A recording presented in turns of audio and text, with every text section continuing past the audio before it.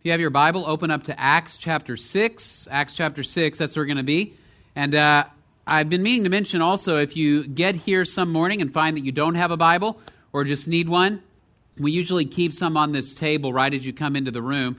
You're welcome to grab one of those and use it this morning. You can even take one of those with you as a gift to you. We're going to be in Acts chapter 6 through 8 this morning. And I want to start by asking you, how many of you saw the game, the Aggie game last night? All right. Great game. As I watch the Aggies each week, I am always impressed and reminded of the power of what I think is our greatest tradition at A&M, which is the 12th man.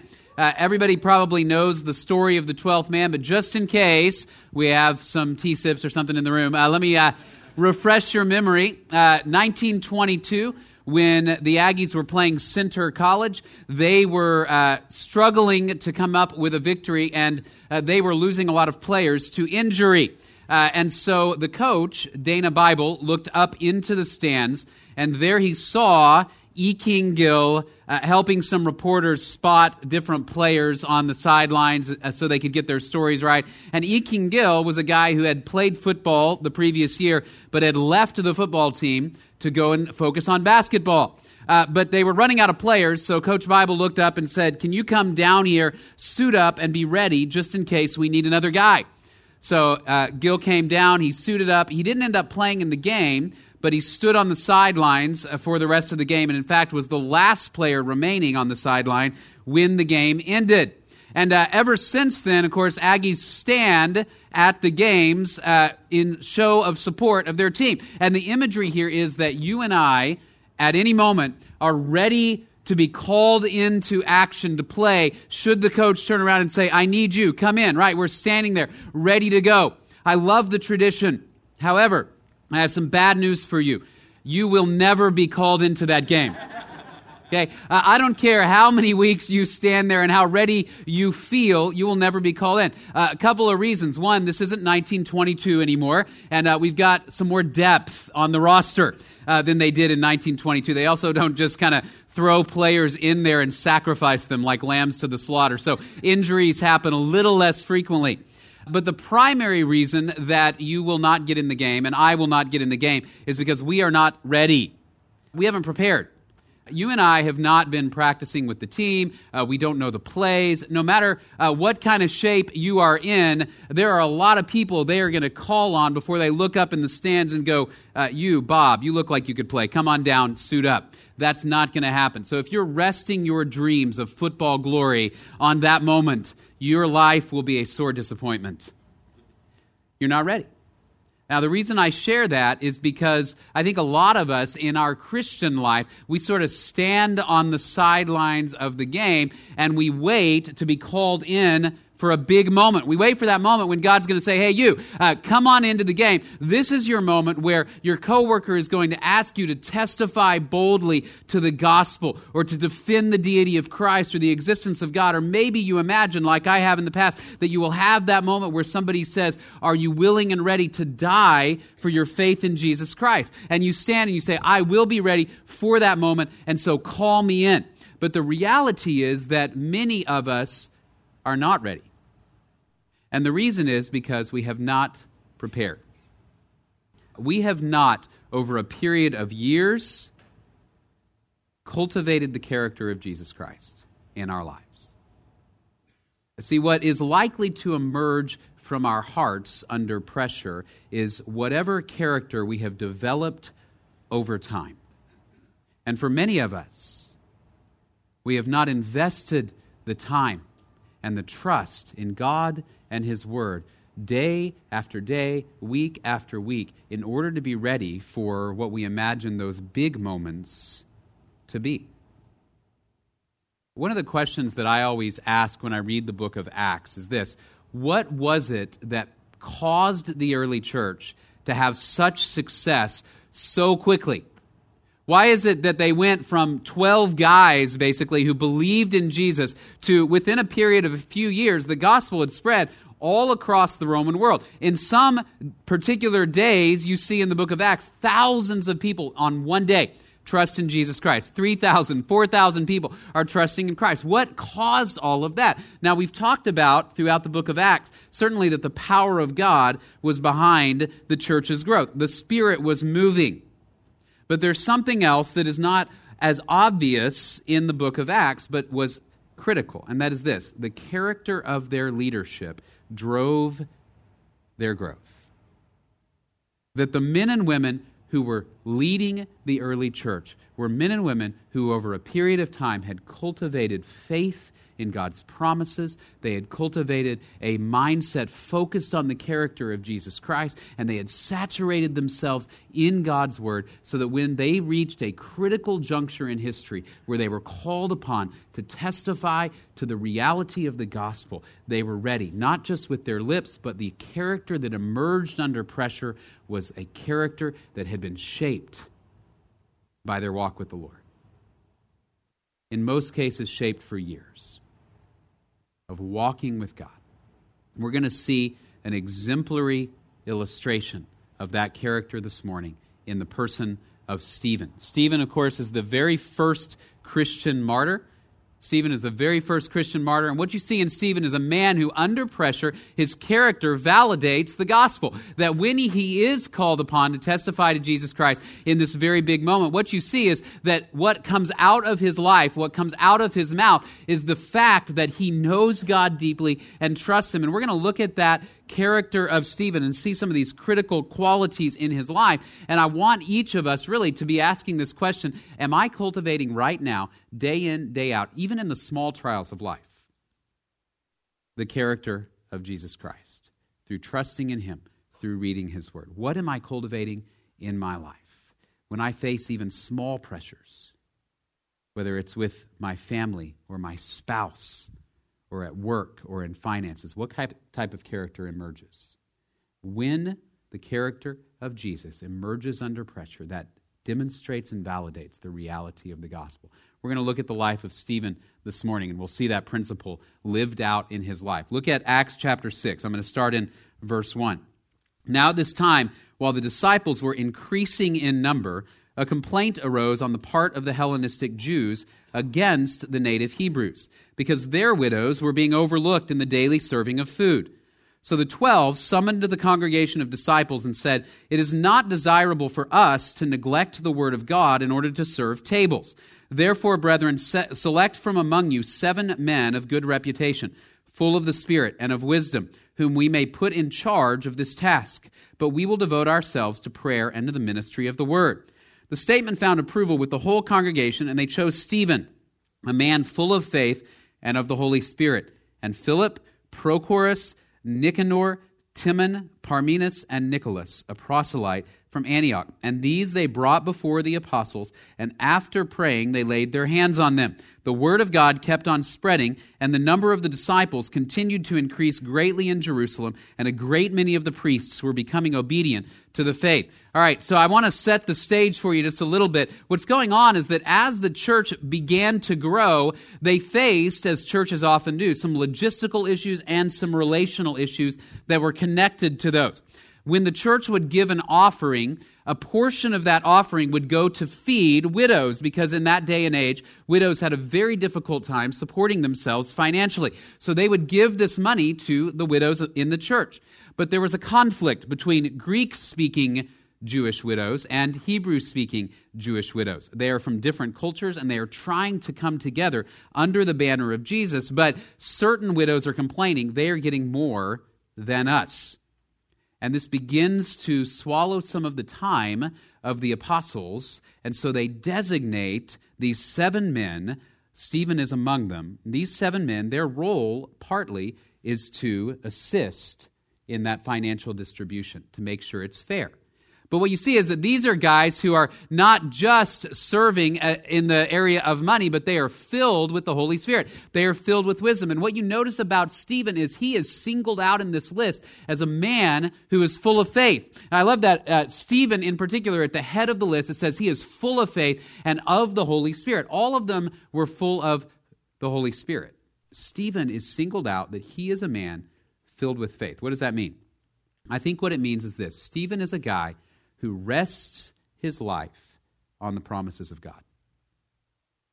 Stephen is a man who orients his whole worldview around the reality that God can be trusted, that when God makes a promise, he keeps those promises. And you'll see this emerge in Stephen's speech in chapter 7. When he's under pressure, it's interesting, what Stephen does is he goes back and he rehearses the promises of God to the nation of Israel through history. He begins with Abraham and he moves to Joseph and the other patriarchs and he moves to Moses and he moves to the prophets and he says, God has made us promises. And even as Stephen is about to die, and he will not in this life experience the fulfillment of God's promise, the fulfillment of the kingdom of God. Even though he knows that, he trusts that he is a part of God's story, and God always keeps his promises.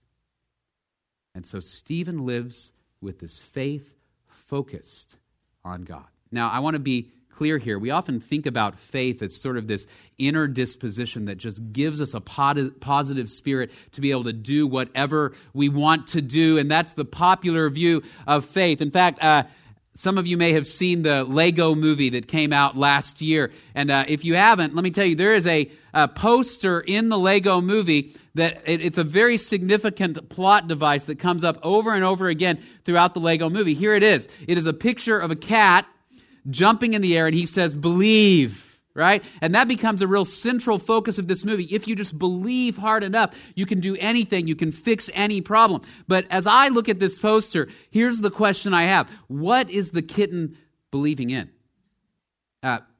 Maybe he's believing in himself that he can fly. If that's the case, he is just sorely mistaken. All right? Why? Because look at him. There's nothing underneath him. Okay? He is jumping as high as he can. He's stretching out. He believes. As soon as they took this picture, you know what happened to that little guy? He fell to the ground. Okay? You can believe all you want that a cat can fly, but it's not going to fly. Why? Because the amount of his faith is not what matters. And Stephen understands that. You know what matters? The object. Stephen understands that his faith in God is a faith upon an object that is rock solid, just as we sang, that he is our rock. Right? Stephen understood that to be full of faith means I focus my mind and heart on the promises of God. As Hebrews 11 says, right, those who come to him must believe that he is and that he rewards those who diligently seek him. And Stephen understands that reward may not come now, that reward may come in eternity when I meet my Savior, but that I can walk in trust. Now the question is, how does he cultivate that type of faith so that under pressure, that's what emerges? Here's what I think. Stephen is a man who had filled his mind with God's promises. You say, I want to be a person who trusts God's promises. Do you know God's promises? Do you fill your mind and your heart with the promises of God in Scripture? Do you think about passages like Matthew 28, where Jesus says, lo, I am with you always, even to the end of the age. As you share the gospel, as you make disciples, do you regularly meditate on passages like Romans chapter 8 that says nothing can separate us from the love of God which is in Christ Jesus? Do you meditate on passages of Scripture in the midst of grief like 1 Thessalonians 4 that talk about the return of Jesus Christ and the resurrection of the dead and say God has promised that because Jesus rose, his people will rise so not even death can conquer God's people? See, Stephen is filled with faith because he's focused on the promises of God. Under pressure, does that faith emerge from our hearts that we trust in the God who made us and in the God who has shepherded his people throughout history? Right? Stephen is full of faith. Second thing we see in Stephen's life is that he is also full of grace and power. Look at chapter 6, verse 8. And Stephen, full of grace and power, was performing great wonders and signs among the people. But some men from what was called the synagogue of the freedmen, including both Cyrenians and Alexandrians and some from Cilicia and Asia, rose up and argued with Stephen. But they were unable to cope with the wisdom and the spirit with which he was speaking. Then they secretly induced men to say, we have heard him speak blasphemous words against Moses and against God. And they stirred up the people, the elders and the scribes, and they came up to him and dragged him away and brought him before the council. They put forward false witnesses who said, "This man incessantly speaks against this holy place and the law. For we have heard him say that this Nazarene, Jesus, will destroy this place and alter the customs which Moses handed down to us." And fixing their gaze on him, all who were sitting in the council saw his face like the face of an angel. Now, what we see with Stephen is right in the middle of this attack, right in the middle of these accusations, it says he is filled with two characteristics that the Scripture puts together here, grace and power. Now, it's interesting, because of his faith in God's promises, he responds with character that is consistent with who God is and who Jesus is. Now, grace and power is an interesting combo, though. We don't always think of those things going together, do we? When we think of power, what do we think of? Well, I know I've got a 5-year-old son. I think of superheroes when I think of power. So maybe you think of Batman, right? Think about Batman. He is wealthy. He is strong. He always wins. He always enforces justice. When you think of Batman, you do not typically think of grace, though, do you? You never see Batman corner the Joker, and in that moment when he can take his justice, he never says something like, "I forgive you," right? "Give me a hug. Let's go get coffee." Right? He never does that because he is all about power and all about justice, but not about grace. When you think of grace, what do you think about? Well, maybe you think about ballerinas. They are graceful, or piano players, or you think about sweet old ladies who let you cut them off in traffic so you can get where you're going because you know it's more important than where she's going, right? And she waves and says, "Thank you," right? And you move on. That's what you think about when you think of grace, isn't it? You think about weakness. Right? But the reality is, I actually read one commenter who said, Stephen has this combination of sweetness and strength in one person. You know who else is like that? Jesus. How does John describe Jesus? Full of what? Grace and truth. And look at what emerges from Stephen's character in the midst of this persecution. That Stephen is powerful in his speech. In fact, he's so powerful they can't refute what he says. They finally go, you know what? We cannot cope with what Stephen is saying, so let's just make some stuff up about what he said and try to get him killed. He's that powerful. And even in the midst of persecution and facing death, he boldly testifies to the truth of Jesus Christ. But he's also gracious in the fact that in his final moment, you know what he asks for? He asks God to forgive those who are putting him to death. See, grace is that ability not only to forgive, but also to lavish love on those who don't deserve it, just as God in Jesus Christ has done for us. So he has this combination of both grace and power because he has been meditating upon and focusing on the person of Jesus Christ. And so Stephen's power is not anger, right? Most of us, when we're under pressure, how do we respond? Well, we respond in one of two ways, don't we? We respond with what we think is power, but is really anger and bitterness. I will take my justice. I will have my revenge. And we get angry. So when someone challenges our belief in Jesus, when somebody challenges the place of Christians in culture, we feel attacked and we lash back. Or we respond with what we perceive to be grace, but is actually weakness, right? We withdraw like a wallflower and we say nothing. But Stephen does neither. Because he's full of the Holy Spirit, he can stand up and with boldness and power, he speaks the truth. And the same man forgives and loves his persecutors. How can he do that? Again, because under pressure it emerges that this is a man who knows his Savior. And he knows that in God's character, grace and power exist side by side with no contradiction. What kind of character emerges in us? In the midst of pressure, in the midst of trial, even small trials. After the first service, a mom said to me, you know, this is so relevant, not in the fact that I anticipate becoming a martyr for my faith, but just in the fact that I face pressure, a lot of pressure every day in the way that I respond to my kids when my kids are being out of control or unkind or not listening to me. What emerges in your character, even in those small moments? That is what is likely to emerge in the big moments that we imagine. And Stephen has this combination of grace and power. And then as we continue through the story, we see that his faith in God, this grace and power, comes out in his speech, and his speech is effective largely because not only is he full of faith, not only is he full of grace and power, but he's also saturated in the Word of God. He's saturated in Scripture. I wish I had time to read all of chapter 7 for you this morning, but I will summarize it for you. Chapter 7 is actually the longest speech in the book of Acts. There are a lot of speeches in the book of Acts. Paul makes speeches, Peter makes speeches, Stephen, obviously this is his only one. It's the longest one. And let me tell you what happened. Stephen has been accused of blaspheming against the law and against Moses. The accusation is this, that Stephen is saying, no longer do we need to worship God in this temple, but we worship God through the power of the Spirit. It's very similar to what Jesus had said to the woman at the well, that there will come a day when you will not worship in this place or on this mountain, but you will worship God in spirit and in truth. And Jesus faced the same accusation, that he was going to tear down the temple. The religious leaders who drew their livelihood from the temple were threatened by the Christian message, because the Christian message was ultimately that in Jesus Christ, we don't need a physical temple because we are the temple. And so Stephen is facing this accusation, and what he does in chapter 7 is this masterful speech in which he goes back to Abraham, and then he moves to Joseph, and he moves to Moses, and he moves to the prophets, and he has 2 points. The first is this: God has never needed a physical location to work. Look at what he did with Abraham. When did God call Abraham? Where was Abraham? In the temple? Absolutely not. Abraham wasn't even in Israel. He was in Mesopotamia, and God called him and led him toward this land.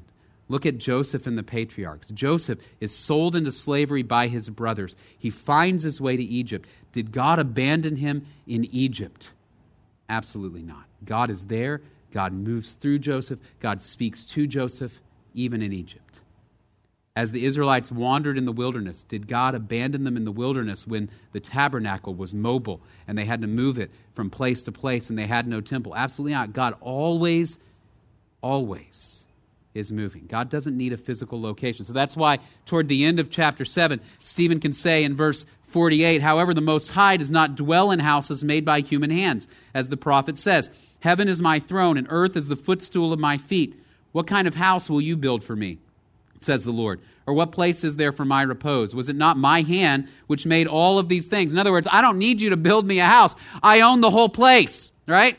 And so Stephen goes back to the Word of God and he says God is always speaking through people everywhere. He doesn't need a temple. The other point he makes in his sermon is this: as God is speaking, God keeps sending to his nation people who are saying, look, there's coming a Messiah, there's coming a righteous one, a prophet who is going to tell you who God is, and through him, God's message will go out, and the Spirit of God will dwell in God's people, so there's no more need for a temple. But you know what you keep doing with the messengers of the Messiah? You know what you keep doing? You keep killing them. You keep putting them to death. You keep rejecting them. And so God is always speaking, and you are always rejecting him, so that at the end of his speech, he can say, you men who are stiff-necked and uncircumcised in heart and ears are always resisting the Holy Spirit. You are doing just as your fathers did. Which one of the prophets did your fathers not persecute? They killed those who had previously announced the coming of the righteous one, whose betrayers and murderers you have now become, you who received the law as ordained by angels, and yet did not keep it. Watch what Stephen does here, okay? He turns the accusation around, and he says this: you have accused me of blaspheming against the law. You are the ones who disobey the law, because you have not listened to what God has said. And here's my point. How can Stephen do this so effectively? How does he know the Word of God better than the religious leaders? Because Stephen has spent his life hearing it, studying it, and listening to what God has said, so that in that moment of persecution, it's astounding the level of detail about God's Word that he can recall from memory. Right? There is no Google for him to go find the references he needs. It's all here, and it's all here. If you and I are put in a pressure situation that depended upon our knowledge of the Word of God, how would we do? If you face that big moment and someone says, can you tell me why I should believe in the deity of Jesus Christ, where in Scripture would you go? Somebody says, how do you know from Scripture that Jesus died for our sins and that he rose again? Where in Scripture would you go? Defend eternal security. Where in Scripture would you go? Have you saturated your heart and mind in Scripture? All right, those of you who are students know that if you show up for a test having not ever studied the material, the odds that you will miraculously understand the material are slim to none. Right? We do not know what we have not spent time in. I was reminded this week of when I was in seminary, and one of the things that I did to make a little bit of extra money to pay for school was I tutored high school students. And when I joined on with the tutoring company, the owner of the tutoring company said, okay, what subjects can you teach? And I said, I was an engineering major, so really anything science or math I ought to be able to handle. And he started asking me about specific subjects. This type of math, sure. Can you handle physics? Sure, I could do high school physics. And he said, what about chemistry? And I had this little moment in my head where I thought, probably not, but what came out of my mouth was sure, right? Because I didn't want to lose a job. So I said, okay, yeah, I could handle chemistry. And once you say it, it's out there. You can't pull it back in without losing face. And it felt really good to say it until I showed up at the first actual tutoring appointment where I was supposed to help this kid through chemistry. And I walked in, and he shows me this chemical reaction, and he says, I need to balance this, and I don't understand how. Do you know how to do this? And I looked at it, and I thought, absolutely, I have no idea how to do this problem, right? I haven't looked at it in years. I was all of a sudden remembering, also, I was never good at chemistry to begin with. But here's what I did. I'll admit, I kind of lied to him. I said, sure, I can do this, but why don't we read your textbook together right now so the two of us can make sure you understand how to do this problem, okay? So that's what we did. We spent the next hour reading through the book because I was not prepared, because I had not studied it or thought about it before I walked into the room. And I was just relying, I guess, on what was in my head, which on that subject was nothing, right?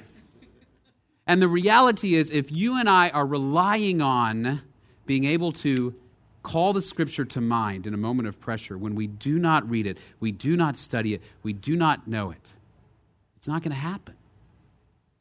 Stephen is saturated in Scripture. And yes, that is a chemistry pun on purpose, right? He is filled with the Scripture. And that's how he knows the promises of God.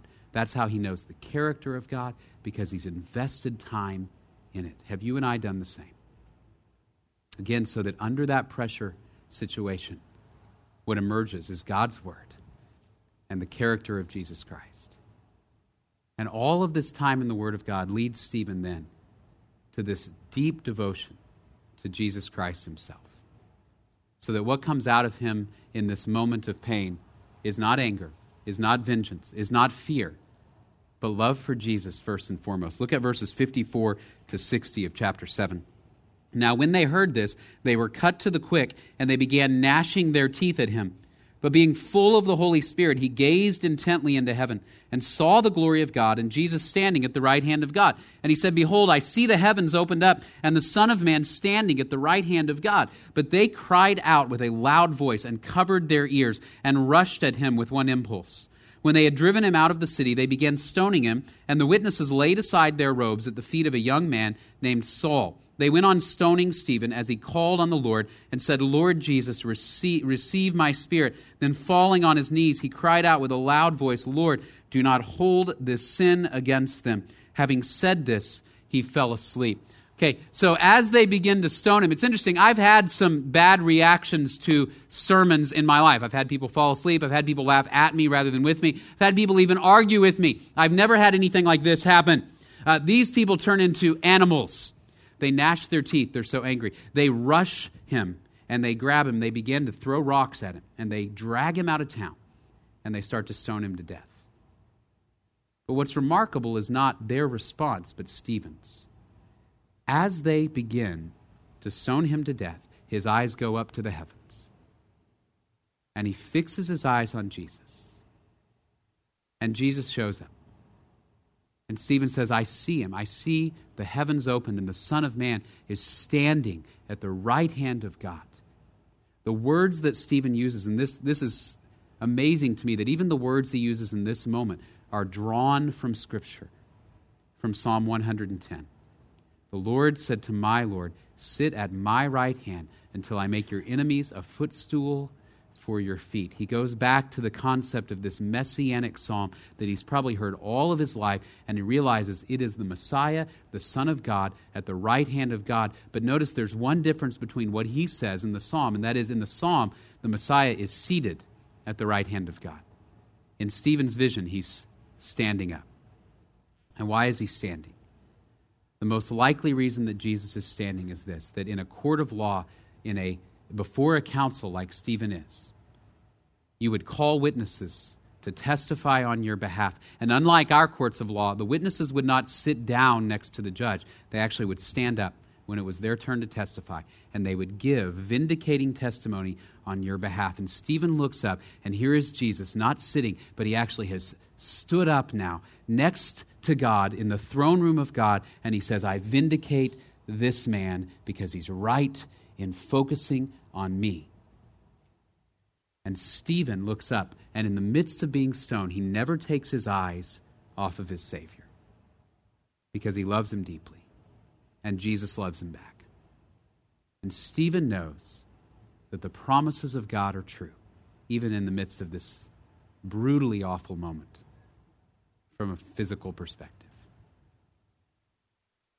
And as Hebrews 12 is going to say many years later, he fixes his eyes on Jesus, the author and perfecter of his faith.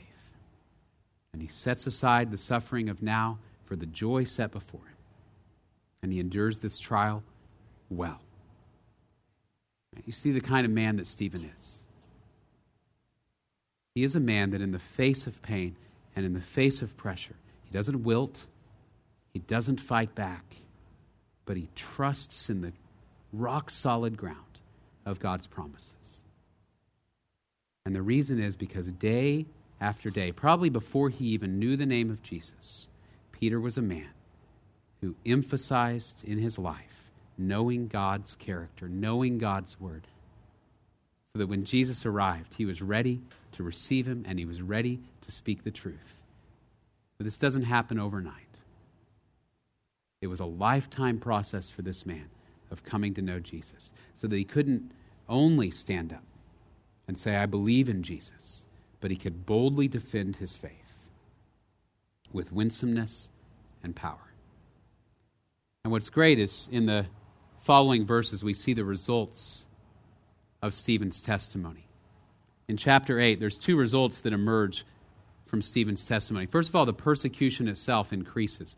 Saul, who becomes a major figure later in the book of Acts, Saul goes house to house now, and he begins to drag people out, and he begins to have them imprisoned or put them to death. And what happens is the Christians begin to spread. They run away from Jerusalem because Saul is so enraged by Stephen's speech that he intensifies the persecution. People begin to flee. But the second thing that you see that happens in chapter 4 is as they begin to flee, the gospel actually spreads. These people leave Jerusalem and they go all over the ancient world and they begin to share the gospel. And in fact, the next time we will see Saul in the book of Acts, he's headed to Damascus to try to get some Christians out of Damascus and drag them back to Jerusalem because they are starting to share the gospel in Damascus, and people in Damascus are starting to believe. And all over the world, as a result of Stephen's testimony for the gospel, people are starting to believe. And in fact, this speech has such an impact on Saul that later in the book, once we know him as Paul, after he believes in Jesus,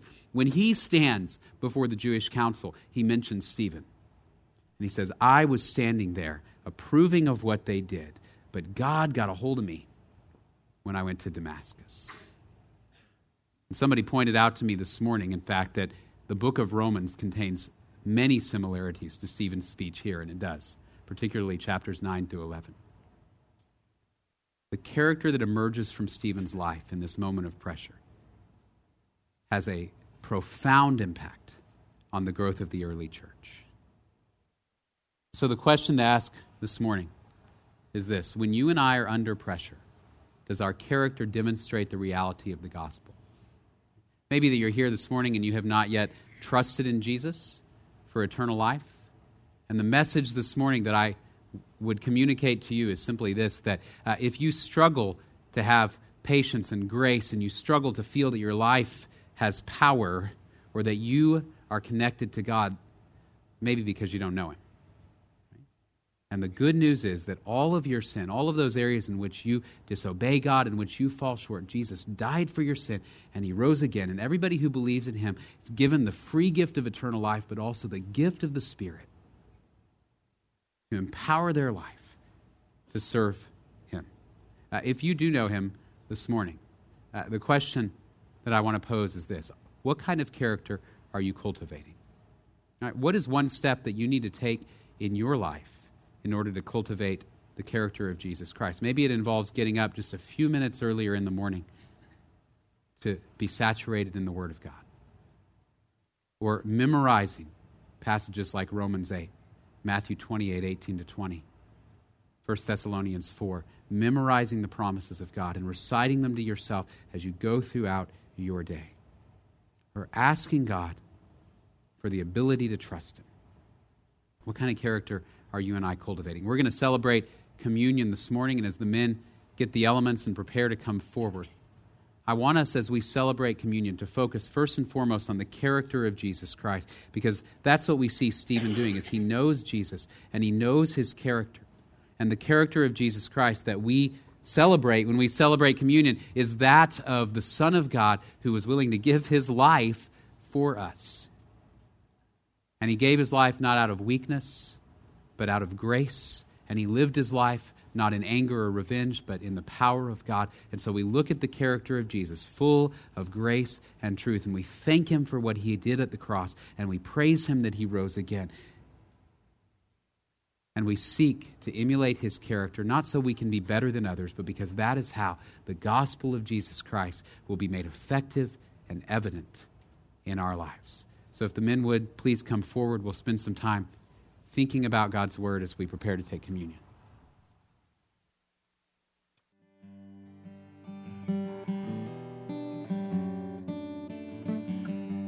1 Corinthians 11, Paul wrote, "For I received from the Lord that which I also delivered to you, that the Lord Jesus, in the night in which he was betrayed, took bread.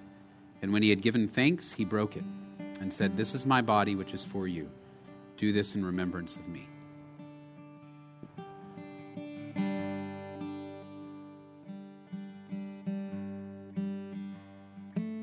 In the same way, he took the cup also after supper, saying, "This cup is the new covenant in my blood.